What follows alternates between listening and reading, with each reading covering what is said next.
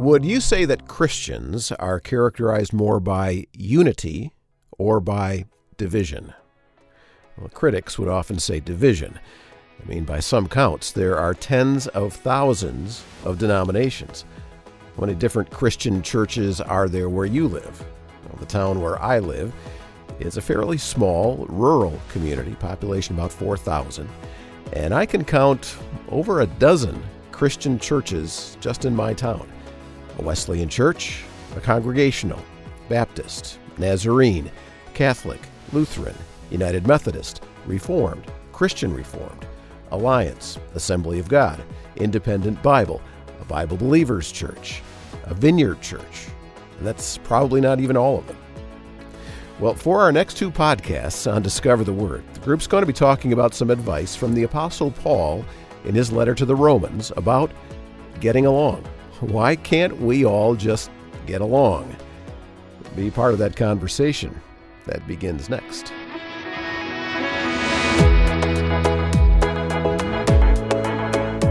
And welcome to Discover the Word, the small group Bible study from Our Daily Bread Ministries. I'm Brian Hettinga, inviting you to pull up a chair and be part of the conversation that the group will be having about unity and diversity and getting along as followers of Christ. Because, I named all those different Christian churches in my fairly small town. But is it even realistic to say that in any of those individual churches, that all the people that go to any particular church get along? I would guess probably not. And so this message from Paul was needed in Rome, and it's obviously needed today. Why can't we all just get along? It's going to be an important study in Romans that the group does over the next two podcasts. Taking part will be Marta Hahn and Elisa Morgan, Bill Crowder, and Daniel Ryan Day. And I think we're going to discover with them in Romans 12 and following a number of things that will contribute to followers of Christ being more characterized by unity.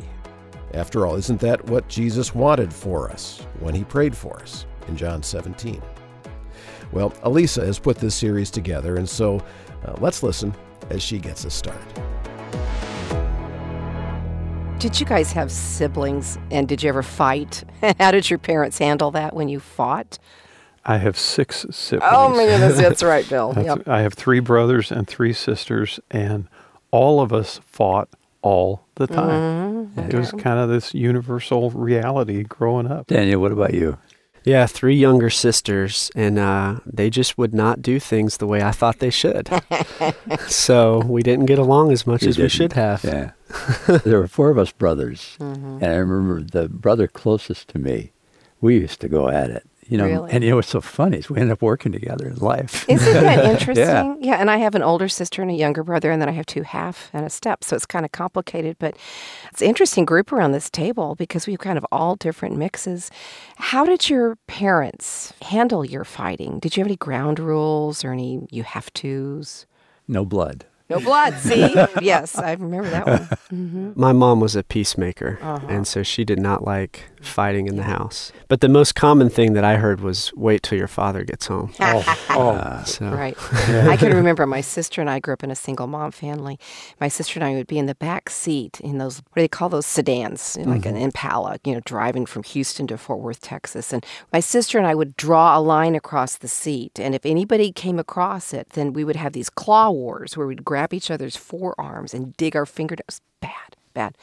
As a mom, though, of my 2 children, the daughter and then the son, I really got uncomfortable when they fought. And I had this technique, I'm not sure is terrific, but I would make them sit down cross-legged on the carpet, looking eye to eye with their knees touching, and I would make them stay there until they could be kind to each other. They did not like this. So when are they going to get up? I know, right? I'll bet that really worked. No, it did not work. But my whole point was I'm very close to my brother now, and I'm very close to my sister now, and we have different relationships. But we stuck it out in some way. And I think that's what I've been after as a parent. But can we really legislate that kind of getting along? That's what I was thinking of, because you hear a parent forcing a child to say you're sorry, or to force the child to forgive. And a little later on, you can't do that. You can't force it. You can control and get the words. True. But we can't control people and their hearts and their motivations. I think your comment, Daniel, about wait till your father gets home is a fun metaphor for where we're going in the next several conversations. We're going to a surprising place, I think, with this introduction. We're going to the book of Romans. And this book of Romans is a fascinating letter. We always think of it for what? Theology. Theology. The basic doctrines of Christianity that Paul set down. But recently when I was journeying through it, I thought this isn't heady theology. This is applied theology. This is how we're supposed to live. This is how we're supposed to get along for when our Father comes back, when our Father comes home, so to speak. And so that's where I want to take us. I see in here principles for how can't we all just get along? Can we have a healthy relationship? On the basis of what Paul has said, right? Yes. The good news prior to that. Exactly. In fact, can we just review a little bit of the history of this book? Paul is setting out theology and their basic tenets. Can you think of some of them that come to mind? We're not going to go through them all today, but just some of them. Well, you had mentioned how most of us think of the book of Romans, and immediately the Romans road comes to mind. I think that's definitely one of the foundational pieces of this book. Dan, and just the basic points, not all of them, but just what was the idea of the road? Yeah, so Romans 3:23, 6:23, and 10:9 and 10, which is basically walking through that all people have sinned, that we need God to come into our lives and change our hearts, and that if we confess that with our mouths and believe that in our hearts, then we find salvation. Okay. And so there's some very specific doctrines laid out. As we get into this applied theology, these are almost like 10 Beatitudes, if you will, because they all start with a B. As I pulled them out of the text, looking at be this, be that, be this other thing, be this, add to this. That's how I'm seeing them. It's who we are. It's how we be with each other that God's called us to because of the theology, that we are fallen creatures. And God gave his son Jesus that we could be in a restored relationship. And I think that's the key. And that goes back to what March said earlier. I think none of this works unless there has been the work of God in the heart of a person. We can't be anything apart from him. And that's where we're going to come every day. We're pretty much going to come right back to that. Because otherwise, it's like being a really nice person. Or even out of a sense of guilt or feeling out of, if I don't do it, it's a fear of consequence sometimes, or it's in the presence of other people. You don't want to be shamed. You don't want to, look dumb or look bad in the presence of others. Kind of a defense posture. But again, we find in the Gospels, Jesus' harshest words were saved for the people who, through religion, practiced an empty morality. Yeah. Well, looking really good. Yeah. Here's some things about the book of Romans. And this is so interesting to me. Paul had never been to Rome. He'd never met the people that he's writing to. And what's so interesting to me as I began to look at this deeply is Paul is writing in the year 57, about. In 49, Emperor Claudius expelled all the Jewish Christians from the city of Rome. That left just the Gentile believers. So Paul is writing now after Claudius died and the Jewish Christians have returned. He's writing to a people who haven't been together, who've been used to being apart. And now they're challenged with, what do I believe? And how does what I believe make a difference in who I am, in who we are together, and probably most important, in how we are the body of Christ? Well, that's what our churches are like today, everywhere, all around the globe. Can't we just get along? We may fight over denominational issues, but we have deep schisms over ideas, over lifestyles, over views politically, and we're not sure what to think, much less how to live and worship together. Okay, what you're describing is not just the mix of Christians and Jewish people, but of Christians and Jewish people who share a common belief in Christ, but who are still going to have a difficult time getting along. So just like us, there's people within our own bodies, within our own churches that believe differently.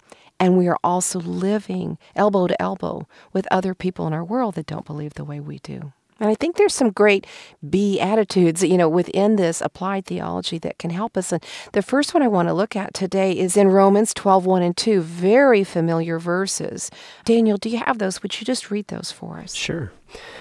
I appeal to you, therefore, brothers and sisters, by the mercies of God, to present your bodies as a living sacrifice, holy and acceptable to God, which is your spiritual worship. Do not be conformed to this world, but be transformed by the renewing of your minds, so that you may discern what is the will of God, what is good and acceptable and perfect. We've read those verses many times, many of us. What pops out of the text to you? Right away is living sacrifice. That doesn't seem to go together. That's an oxymoron, isn't it? What jumps out to me is what you point us to earlier and what Mart did as well, and that's this challenge to be transformed. Mm-hmm. It's easy to let that one slip by, isn't it? Yeah. And it's really absolutely the foundation of our whole conversation. A living sacrifice is so startling. I mean, a sacrifice was an animal taken to an altar, killed. And Paul talks about, after he's just laid out all of theology here, about how we need our Savior and how to live with our Savior, he now says, you present your body as a living sacrifice and be transformed. Yeah. Do you think he was thinking of Christ at that point? Yeah, because Christ was the dying sacrifice in a sense so that we could be a living sacrifice in his name. Is that what you're getting to? I'm just wondering. I haven't thought about it before, but I thought even in his life and in his suffering, there was a sense in which he was alive and yet sacrificing himself. And he probably did that in spirit and in principle throughout his 3 years of ministry. He was giving of himself. Well, it reminds me of the passage that talks about how we're supposed to take up our crosses and follow him, which is a similar idea. Right. It's this application of it in our own everyday being. In fact, the verb is a metamorphosis kind of verb. It's an ongoing, it's an everyday, all day being different because he was different. So how are we going to get along with each other? We who are different in our world. It boils down to beginning at the beginning, being transformed. Because of what Jesus did in his sacrifice, we then enter into it ourselves, being a sacrifice by being transformed.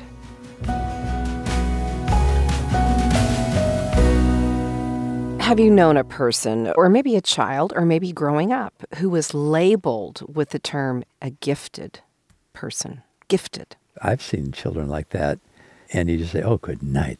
Yeah. They're way beyond their years, and then you find they're very intelligent, and a lot of times in a very narrow way. In a narrow way. Yeah. Musicians. Yeah, especially, Yeah. I've definitely seen some stories recently about people that are really good at math who are really young, which kind of blows my mind because I wasn't that great at math even as I got old. Yeah. And sometimes there is a giftedness that goes with other diagnoses where an individual's super gifted in mindful activity, but maybe less so in relational, maybe even hampered relationally. Right. Yeah. It can go that way. It can. A lot of times the challenge is just simply social because they're so good they tend to get, channeled into a certain way of life and then they're separated out from other kids. It's amazing, but then they don't get a chance to be just normal. They don't get social integration at that point. Yeah. No. I want to kind of think about this concept of gifting. When we think about it, we may think about somebody who has abilities that are different from us and therefore separate from us. But I think in New Testament times, when Paul's talking about the concept of spiritual gifting, he's talking about qualities and characteristics and abilities that the Holy Spirit has given to individuals. For what purpose? For building up the body of Christ. For really socializing one another. Socializing one another. And I think maybe just this concept of gifting and how we may ostracize people could inform how we may have trouble getting along with people who are gifted in different ways than we are in our churches, in our communities. Yeah, which shows up in some of Paul's other letters, right? It does. Like what are you thinking of? I'm thinking of the Corinthians. Yeah. Okay. I mean, their gifts became a real source of contention. Yeah. Because they tended to either value the person who had the knowledge or the person who had the eloquence to express themselves. A whole bunch of different gifts. And Paul he entered into that, struggled with them. Kind of sounds like the church today, unfortunately. Yeah. Right? We get so focused on the pastor that can preach a great sermon that we forget there's a whole group of people in that church that are supposedly Christians, and I don't think any of us would guess at who is and who isn't, but if that's true, then all of them have gifts to bring, and yet we're all gathering on a Sunday just to listen to one person's gifts. Good point. That's so true. We tend to focus on the platform gifts because the celebrity mindset of the larger culture has found its way into the culture of the church. Yeah. There's a kind of a celebrity approach to things. So if what you do is platform worthy, somehow that's elevated above everything else. So then the opposite of that, and Daniel, I'm thinking too of what you're saying. I mean, there's a value there in the person themselves, and not only a value, but a gift. In Ephesians, it says, the riches of the glories of the inheritance of the saints. It's talking about the inheritance. All of us are the inheritance of God. There's a richness there. But that richness, we don't see it often because we don't get to know people in a way where we learn what their gifts are and see what they bring. Yeah. But that's where that richness of being a part of the body of Christ comes from. But we don't often partake of it, and consequently, we may even label, judge, evaluate, push away certain giftings, maybe sometimes not intentionally, but sometimes deliberately because we rank gifts in that way. And Paul is addressing, I think, that very human tendency in Romans 12 here, where we're focusing some of our attention. And I wanted to pull this out as we're looking at a string of Beatitudes from the book of Romans. And how can we get along with each other when we're different from each other? We're different faith backgrounds, we're different socioeconomic backgrounds, we're different colors of skin, we're different ages, etc., different nations. How can we get along? And so we looked yesterday at being transformed as being this foundational quality. It is because we step into relationship with Jesus that we even have the ability to get along with each other. But today I want to look at another principle, and it's to be gifted, unapologetically gifted as we begin to interact with each other. Let's read Romans 12, verses 3 through 8. Can we just go around together? Maybe, Mark, can you start it off, and then Daniel, then Bill? Paul writes, "For by the grace given to me, I say to every one of you, do not think of yourselves more highly than you ought, but rather think of yourself with sober judgment in accordance with the faith that God has distributed to each of you. For as in one body we have many members, and not all the members have the same function, so we who are many are one body in Christ, and individually we are members one of another." We have different gifts according to the grace given to each of us. If your gift is prophesying, then prophesy in accordance with your faith. If it is in serving, this is verse 7, then serve. If it is in teaching, then teach. If it's to encourage, then give encouragement. If it's giving, then give generously. If it is to lead, do it diligently. If it is to show mercy, do it cheerfully. It's a long list of a lot of different gifts. And Paul's words are basically, if you have this, use it. Yeah. That's the gist. Yeah. And use it for the benefit of each other. Mm-hmm. Yeah, that's the key, isn't it? Yeah. And he uses an analogy of the body in verse 4 with many members that don't all have the same function. In other sections of Scripture, he also talks about, if the eye is not the hand, just a few verses earlier. We need to understand the complexity of the body. All of the gifts, all of the members are necessary for the body to function. Yeah. That's the metaphor he's using. Right. What if we just don't get it? What if we just don't believe we're gifted? Yeah.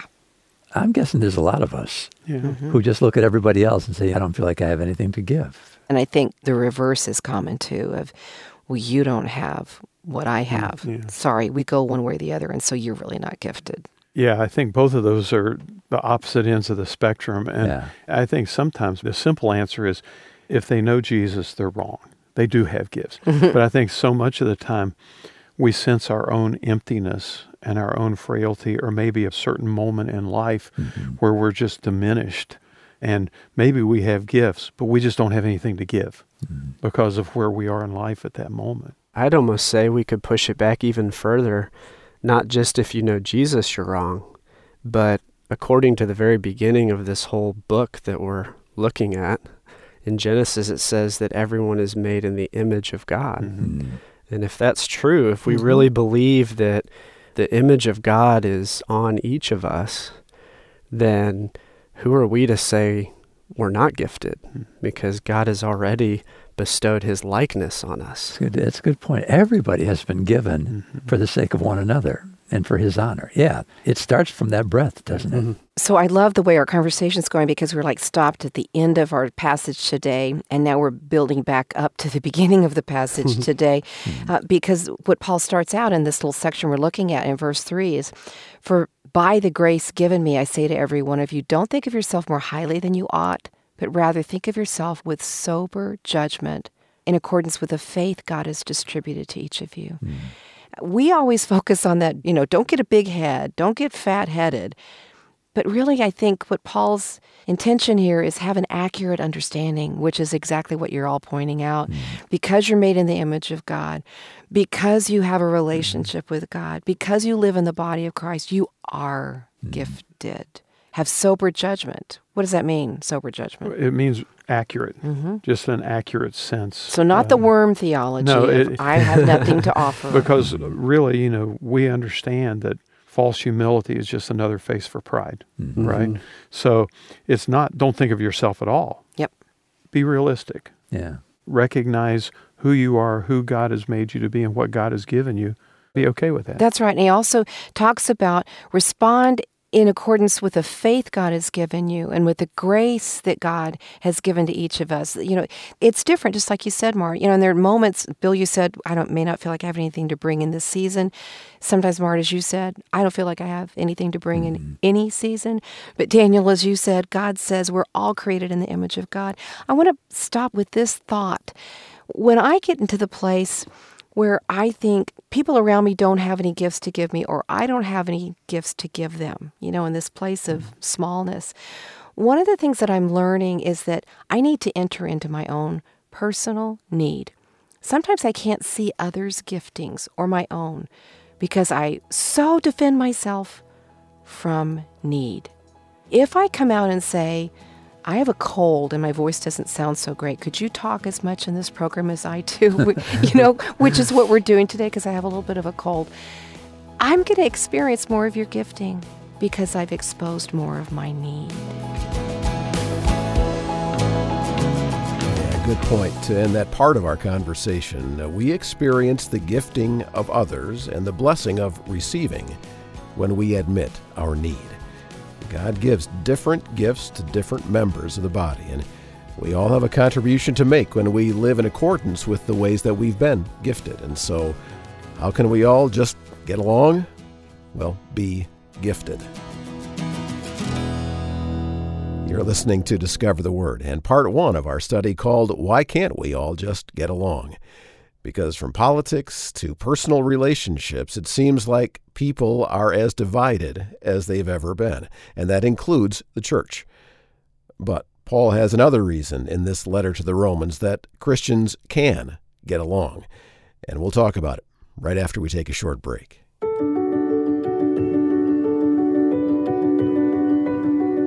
Now, let me ask you something. Do you ever feel lonely?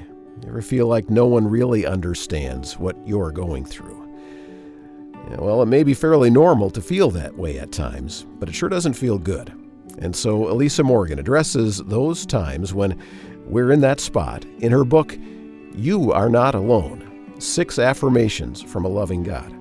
As you know from studying with her on Discover the Word, Elisa has an engaging and heartfelt way of exploring subjects like this. And so in this book, she looks at the common experience of loneliness and examines the scriptures to reassure and remind you that God is with you, even when it doesn't feel like He is. I'd encourage you to get a copy of You Are Not Alone. When you go online to discovertheword.org, look for the link that we have there this week. Or you can search any of the online booksellers for You Are Not Alone by Elisa Morgan. And now let's continue this study in the book of Romans and discover another reason why Christians can get along.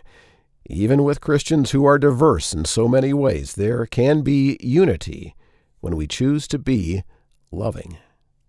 Okay, I just want to get us going today thinking about what are some one-sentence, kind of almost throwaways about love, some little ditties that you've heard all your life about love.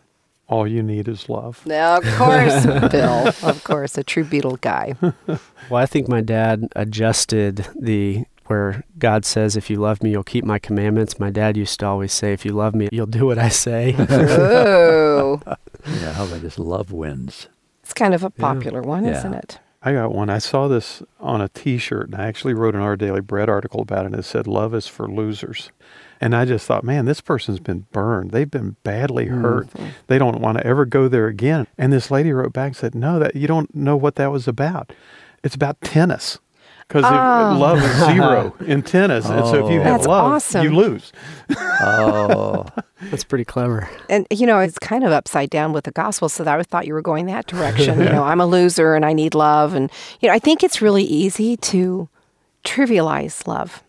Love makes the world go round. Love never fails. These sayings are so familiar, and they end up trivializing it. And I think actually our conversation has been surprising because what your dad told you, Daniel, and what you even came up with, Mart, love wins, those are kind of fresh, new takes. And yet it's so difficult to unpack that. What does that mean in an everyday life? Yeah, and don't you find that a lot of people have just had it with love? I get so sick of hearing you say, love everybody. Yes. I find that people have almost got a resistance. It's almost like we've been inoculated against what is probably the most important, expression of our life. It ends up really hardening you because you don't see anything authentic. For my generation, we have a lot of pressure to love everyone, but the way it's been defined culturally is to accept everything and not critique or not disagree or anything, but just to accept who this person is, regardless of what they believe or think or anything. So even that is a different version of love than what we see in the Bible. And we really have to think that through, don't we? Because there is a sense in which, love is, the arms go out wide, but not without discernment. Yeah. And I think you can love somebody and really have convictions about a principle of ethics or whatever, and yet your heart can just go out to them in spite of the fact, that they hold something. We don't have to be on our moral soapboxes all the time. It's not an easy thing to do, to just love. What does love look like within communities that share basic tenets of faith? What does love look like within a world that shares maybe some values, but not maybe any kind of tenets of faith? Let's look at what Paul talks about regarding love. And he talks about it in many places. And Mart has led us through an amazing series called Falling into Love from 1 Corinthians 13 that's also hugely unpacked love for us. But we're looking at Romans chapters 12 to 15 in several conversations as Paul applies the theology that he's laid out in the book of Romans. He applies it into life. Remind us, what's unique about this group of Roman believers? There's several churches here. What's unique about them? Well, you had told us earlier, Lisa, that there was a period of time of about 5 years, I think you said, where the Jewish believers had been driven out of Rome by the Caesar. And so for a long period of time, the Jewish believers and the non-Jewish believers have been apart. And now they're coming back together again, and that gives some context to what Paul's saying. Yeah, and that has to explain then why Paul begins the letter the way he does, right? What do you mean, Mark? Well, in the first chapter, he's talking about how the Gentiles, just how the world tends to kind of fall apart and devolve. And then in the second chapter, he's really speaking specifically to the Jewish mindset, people who think that because we have the law, therefore we're kind of better than everybody else. But he sustains that emphasis on the Jews and the Gentiles. He started out the letter saying it's the gospel, the good news, is for everybody. I think your introduction the other day, the way you set up this whole series, I thought, you're right. That's exactly what Paul is doing. Well, he really models it from the beginning of the book forward, although it's more theological. But now as we get into chapter 12, let's unpack love, because he does model it. What is it supposed to do? And we're going to be looking at verses 9 to 21 of Romans chapter 12. Daniel, do you want to start us? And then let's go around. Let love be genuine. Hate what is evil. Hold fast to what is good. Be devoted to one another in love. Honor one another above yourselves. Never be lacking in zeal, but keep your spiritual fervor serving the Lord. Rejoice in our confident hope, but patient in trouble, and keep on praying. Contribute to the needs of the saints. Extend hospitality to strangers. Bless those who persecute you. Bless and do not curse. Rejoice with those who rejoice and mourn with those who mourn. Live in harmony with one another. Do not be proud, but be willing to associate with people of low position. Do not be conceited. Never pay back evil with more evil. Do things in such a way that everyone can see that you're honorable. If it is possible, so far as it depends on you, live peaceably with all. Do not take revenge, my dear friends, but leave room for God's wrath. For it is written, "It is mine to avenge. I will repay, says the Lord." On the contrary, if your enemy is hungry, feed him. If he's thirsty, give him something to drink. In doing this, you will heap burning coals on his head. Do not be overcome by evil, but overcome evil with good.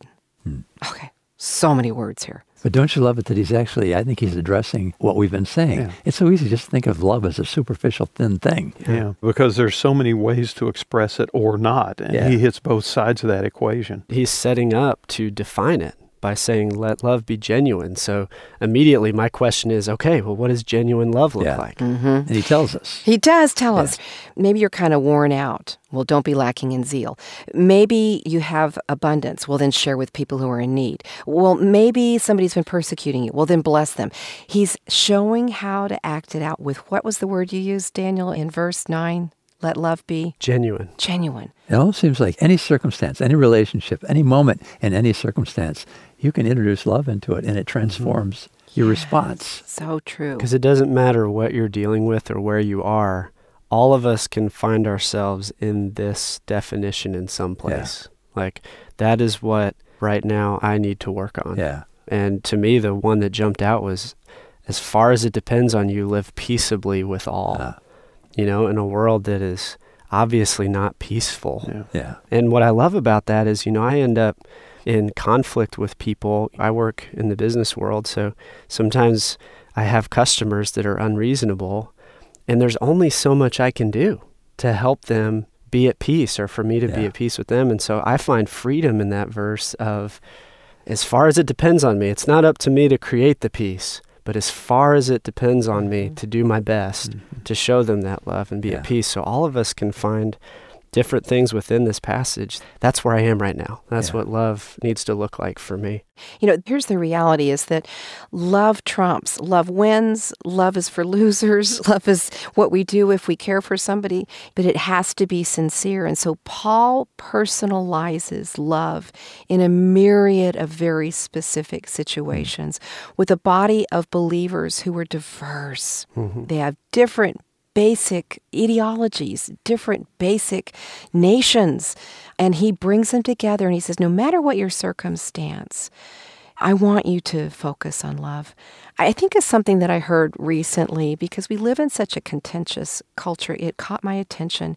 And a woman was being interviewed and she was talking about the very hard reality that we think today that if you're not for me, you know, if you don't believe everything I believe, if you don't accept exactly, as you started to talk about, Daniel, earlier, what I believe, then you're against me. And she unpacked that and she said, hey, to be for someone is to be loving toward them. And it doesn't mean you have to believe every single thing that they believe.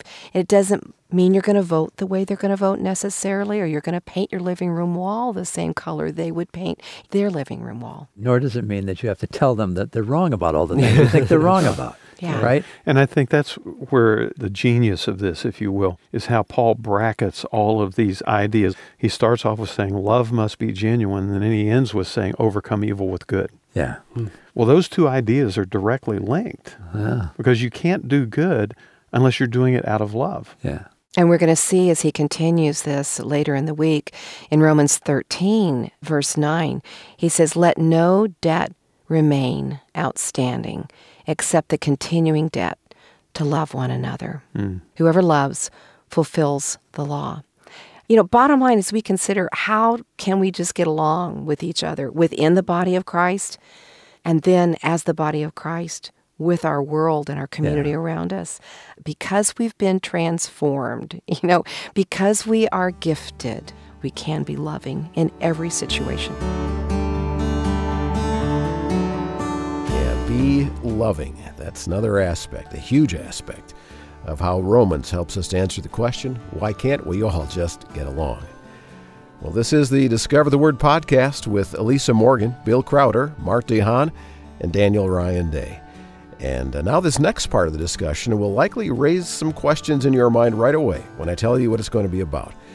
Because I don't think we react well And we right away think of reasons not to when we hear be submissive. Say you're driving down the road and you spot a red and blue light in your rearview mirror, okay? And you'll check your speedometer and you go, oh my gosh, I'm over the speed limit. What's your immediate response? Well, this happened to me a few months ago, so I can speak into this. True confessions. I was embarrassed. Yeah. I mean, the officer came to the window and he said, do you have any idea how fast you're going? I said, yeah, I do. Mm-hmm. I mean, what else can you do at that point? Now you can start counting up what it's going to cost. Yes. I won't even go there. It's a sickening feeling that I have a hard time even explaining. But the last one that happened to me was I had actually just picked up a new puppy. And so I actually really didn't know how fast I was going because he had started chewing on my cords in the car. And the speed limit had just changed. And so the officer came to the window and said, do you know how fast you're going? I was like, no, I just got this puppy. He's like, you just got that dog? He's actually really well behaved. And I was like, well, you should have seen him a minute ago. And so he actually let me off. But yeah, that feeling, there's nothing like that. Yeah, I can remember when my son was maybe 5 or 6, I was on the way to a speaking engagement and got pulled over and he was in the back seat and his eyes were just like saucers going, are you going to jail, Mommy? And I'm like, oh my word, that most of us have had that experience. And I think there's maybe 2 responses we get to authority. We can either resist it or we can respect it. And we have to make a choice. Now, we're 4 white people sitting around a table in Grand Rapids, Michigan, talking about what happens when a red and blue light comes up in your rearview mirror. And I would imagine that our response is very different to some of our brothers and sisters who maybe have a different color of skin. And that happens. As bad as we think our own are. I mean, as badly as we feel for ourselves. It's not like what others have to face. No. Or what they feel. No, because there are contexts that lead others to make certain assumptions. And there are historical reasons for emotions that get triggered in a second for folks who have maybe a different color of skin. But the title of our series this week is not lost on me. Can't we all just get along? And this book of Romans, Paul's writing to a culture in the city of Rome where Jewish believers have been sent away under the tyrannical reign of one of the Caesars for a period of 5 years, and now they've been brought back to the Gentile believers. And he's helping them understand the theology of the first several chapters of this book in terms of applying it. How can we get along? But that title, Can't We All Just Get Along, has a context in American history as well, doesn't it? Mm-hmm. People might read this with different backgrounds. So why were the Jewish Christians removed? Was there that same kind of animosity where you would have the authority of Rome picking on this one group of people? That's what I understand. They were confessing one God. So they were resisting this whole idea of Caesar, of allowing for many gods and even claiming himself to be divine. So they were like a burr. So even within this context of this passage, Paul's writing to a group of people like us that would see blue lights and think of one way with authority, as well as that other group who would look at that same authority and think something very different. Yeah, whether it's the first century or the 21st century, there's a cultural tension between people and authority, no matter where you are on the sliding scale. I mean, if you're in authority, you want to protect that authority. Right. If you are under the thumb of that authority, then the reaction may not be to respect, but to resist. So we've got 2 different cultures coming together. To my question of what is the history of the phrase, can't we all just get along here in America?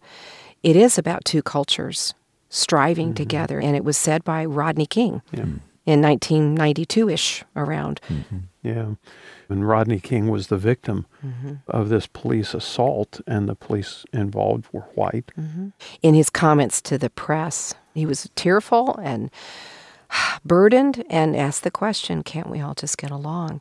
And so when we talk about submitting to governing authorities and we talk about, how do we get along, that's what I was trying to suggest here is there are a couple of ways we innately respond. We either resist it for several reasons or we're going to respect it. And Paul directs these first century believers through their theology of who Jesus is, what he's accomplished to buy a new kind of life for them. He directs them in terms of how they should respond to governing authorities, even authorities that may not have been very protective or even appropriate. So let's look at what he says here. As we look at yet another beatitude in our discussions this week, we're looking at the concept of be submissive. Be submissive. We're going to look at Romans chapter 13 now, verses 1 through 7. And Bill, let's start off and go around and read these verses together. Okay, Romans 13, verse 1. Let everyone be subject to the governing authorities, for there is no authority except that which God has established. The authorities that exist have been established by God. Therefore, whoever resists authority resists what God has appointed, and those who resist will incur judgment. For the authorities do not strike fear in people who are doing right, but in those who are doing wrong. Would you like to live without fear of the authorities? Do what is right. They'll honor you. For the one in authority is God's servant for your good. But if you do wrong, be afraid, for rulers do not bear the sword for no reason. They are God's servants, agents of wrath to bring punishment on the wrongdoer. Therefore, it is necessary to submit to the authorities not only because of possible punishment, but also as a matter of conscience. For the same reason, you also pay taxes, for the authorities are God's servants, busy with this very thing. Give to everyone what you owe them. Pay your taxes and government fees to those who collect them, and give respect and honor to those who are in authority. So Rome is the imperial capital, the seat of the empire's civil government. Roman readers knew the glory and the shame of the city. And we've talked about how the Jewish believers were exiled for a period, and Paul is writing after they've returned. But now what's happening is there is another Caesar. Nero is coming in 54 to 68 or so on the heels of Claudius, and he is a tyrant who's very specifically persecuting any Christian. Okay, so not just the Jews, but any Christian. And Paul's writing these instructions into this. What do you take away from this? It makes me angry just reading it, to be honest. My stomach tightens up, and I say, I don't want anybody to read this. Yeah. Because put it against the backdrop of that period that you described in America. And then, as we've been saying, put it against the backdrop of the first century Christian community, the Jewish community in Rome. It just doesn't seem right to say that. And you read these verses, and I know they're in the Bible, and I know they're inspired of God, and I want to say, but wait a minute. There's a time to resist. There has to be a time to resist. There is a time to resist. You're right. And a lot of godly people have done that. We see that in Scripture. But what do people like Daniel in the Bible show us, too, about authority? He respected his authority, even when it was, you could put a very bad face on that authority. Sure. The one story that I think of, I have two really good friends, one of my best friends, who he and his wife are a man and woman of color. And with all the tension that we see on issues like this, and was able to ask them, basically, how do you want me to respond in these situations? Because it's really hard to know what to trust and what to know is true. And they said very simply, we just want to know that you see it, that you condemn it, and that you care about us. And so I've been trying to apply that as I run into people that have a different skin color than myself, which is basically, I'm sorry you have to deal with what you have to deal with. I don't know the details. I don't know what it feels like to be you, but the best that I can do right now is just to let you know I see that tension and that I care about you. Right. So, Elisa, how do you put this together? Oh, I have all the answers. You do? Well, that's what we were waiting for. You know what? One of y'all, would you mind turning to Philippians chapter 3, verse 20? I don't want to just tack on a little quick solution. This tension is incredibly real. In today's political climate here, which is a long way from Rodney King, we see the same issues still happening that happened in 1992 and happened in the first century. But Paul writes, the same author here writes in Philippians 3:20, a sentence that perhaps enlightens us. Daniel, do you have that? But our citizenship is in heaven, and it is from there that we are expecting a Savior, the Lord Jesus Christ. And then, Mart, do you have verse 21? He will take our weak, mortal bodies and change them into glorious bodies like his own, using the same power by which he will bring everything under his control. Yeah, mine says, who by the power that enables him to bring everything under his control will transform our lowly bodies. And this is where we need to remember, as we confront these kinds of situations, we also keep reminded of the fact that we have a true and better king, and we're citizens of his kingdom. And so when we engage authority in this world, we recognize a better authority that always gets it right.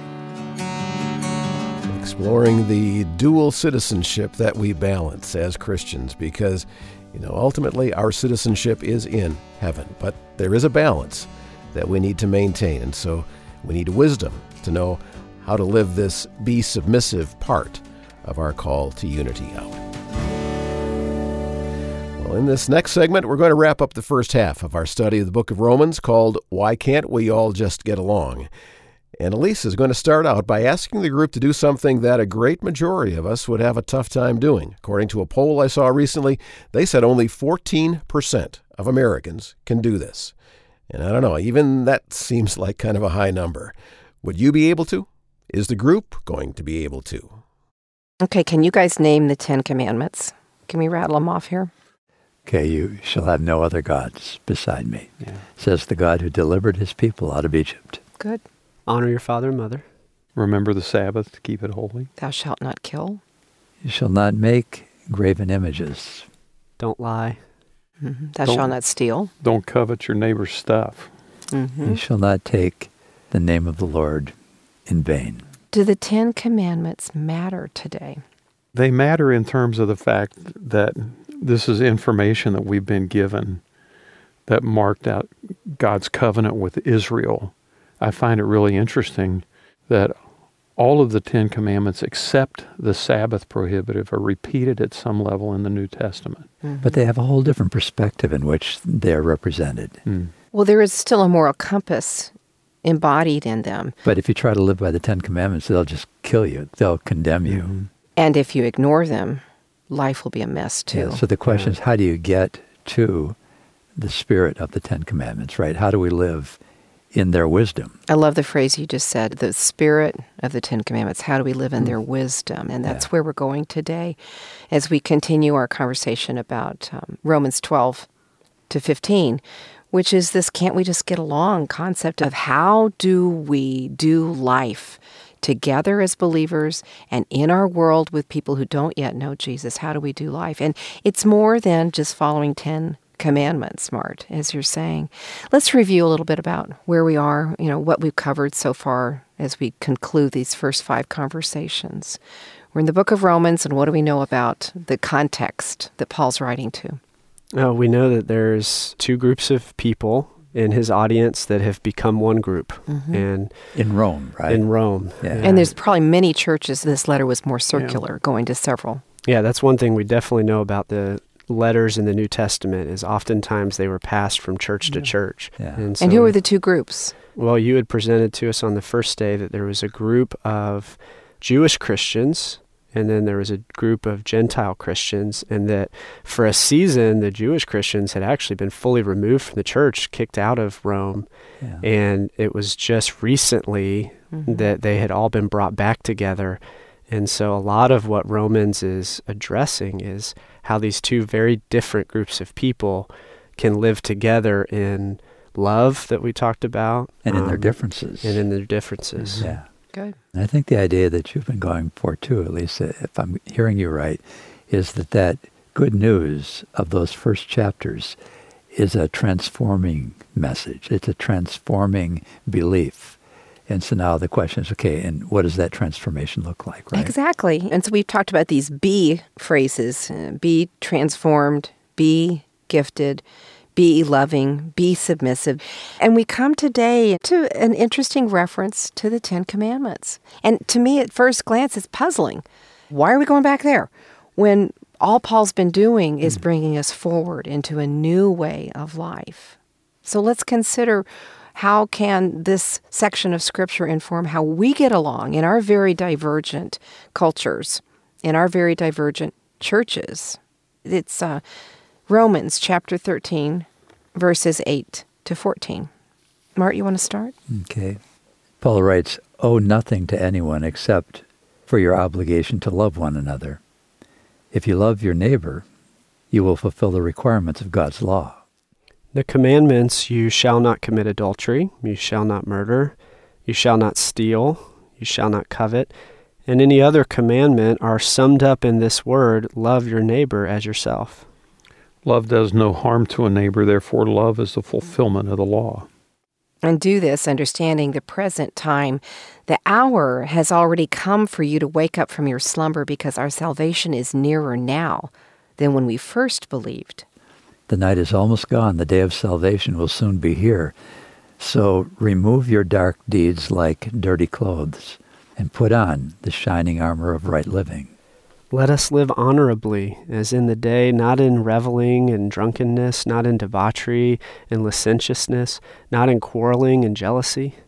Rather, clothe yourselves with the Lord Jesus Christ, and do not think about how to gratify the desires of the flesh. Why this reference to the law? What is Paul saying here?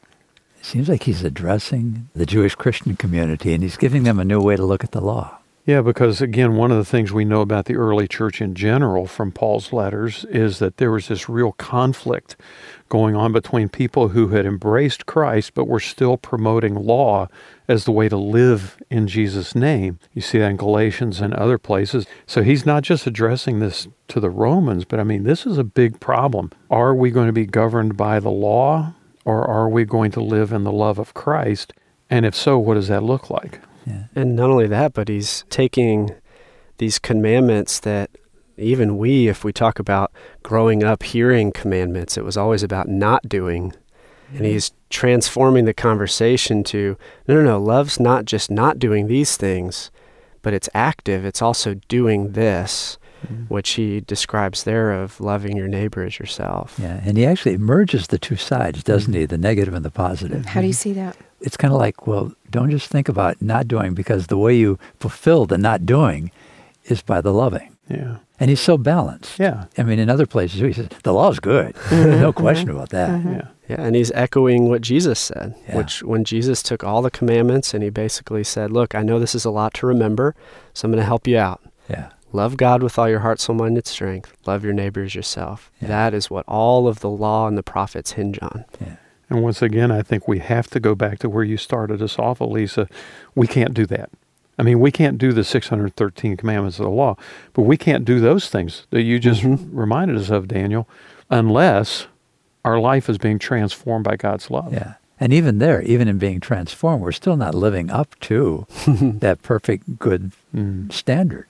Looking at the second part of our section today, verses 11 to 14, he starts talking about law-ish kinds of stuff, though. He starts talking about behavior. He talks about the future, and that's the context we want to remember, but he talks about behaving decently in verse 13. As in the daytime, not carousing and drunkenness and sexual immorality and debauchery, and not in dissension and jealousy. And he uses this metaphor of darkness and light and clothing ourselves with the Lord Jesus Christ. So it's interesting to me, I think we're all understanding that we're in a new day that's beyond the law. And yet there's still some specifics about behavior that Paul's addressing. What do you think he's including those for? There's a what and there's a how. What do you mean? Well, the what is to live a life that reflects love, the love of God. I think what Paul's bringing to the letter and to these readers and to ourselves is, how are you going to do it? Yeah, yeah. And I think verse 14, that last verse, is kind of the summation statement where he says, do not think about how to gratify the desires of the flesh. Why? Because if all we're focusing on ourselves, then we can't be loving one another in the way that Jesus is calling us to. There is a being wise here. Love fulfills the law. That's wisdom. We're going to learn from the law. We're going to carry forward the moral understanding and the compass of it, but not the requirements of it that make us acceptable. Jesus has made us acceptable, but we're not going to flush the heart of it. And this is where I want us to focus as we conclude our conversation today, is in Romans 13:8. Let no debt remain outstanding, except the continuing debt to love one another. For whoever loves others has fulfilled the law. Fulfilled the law. And Alicia, if somebody says, but where do I get that love? I want to, but I'm empty. I keep falling over where do I get that love? Yeah. I look all the way back at our very first conversation on this section from the very first day. Chapter 12, verse 1, it's by the mercies of God. And when I'm in that spot of how do I love someone, What does that look like? What am I supposed to do to show them love? How do I change my heart to actually love that person? And you're saying that prayerfully. God, help me. God, help me. And it's by his mercy that we are transformed to be able to love. And so it's a pleading. God, change my heart. As in so much of this, we need to receive the love ourselves that God asks us to give to others. So the debt that's outstanding may be our own understanding of our own indebtedness, not in a shameful way, but in a gratitude way of, I need you, God. I need you, Jesus. Come love me, that I might love others.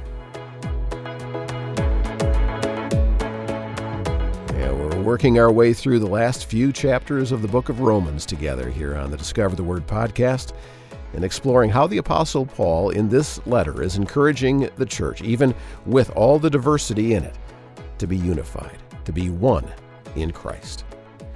Mark DeHaan, Elisa Morgan, Bill Crowder, and Daniel Ryan Day finishing up the first half of our study called Why Can't We All Just Get Along? And I hope you'll make it a point to be at the table with the group for the next episode and part 2.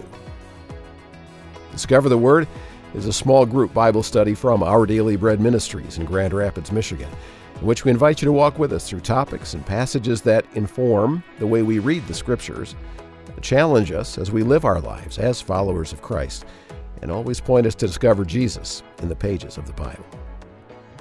Now, as a nonprofit ministry, we rely on the generous, voluntary support of friends like you.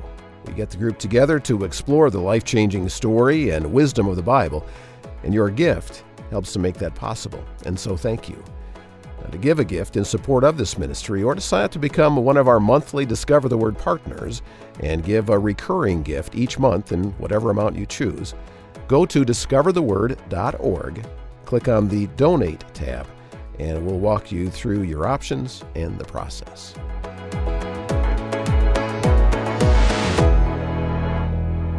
Well, thanks for listening. I'm Brian Hettinga.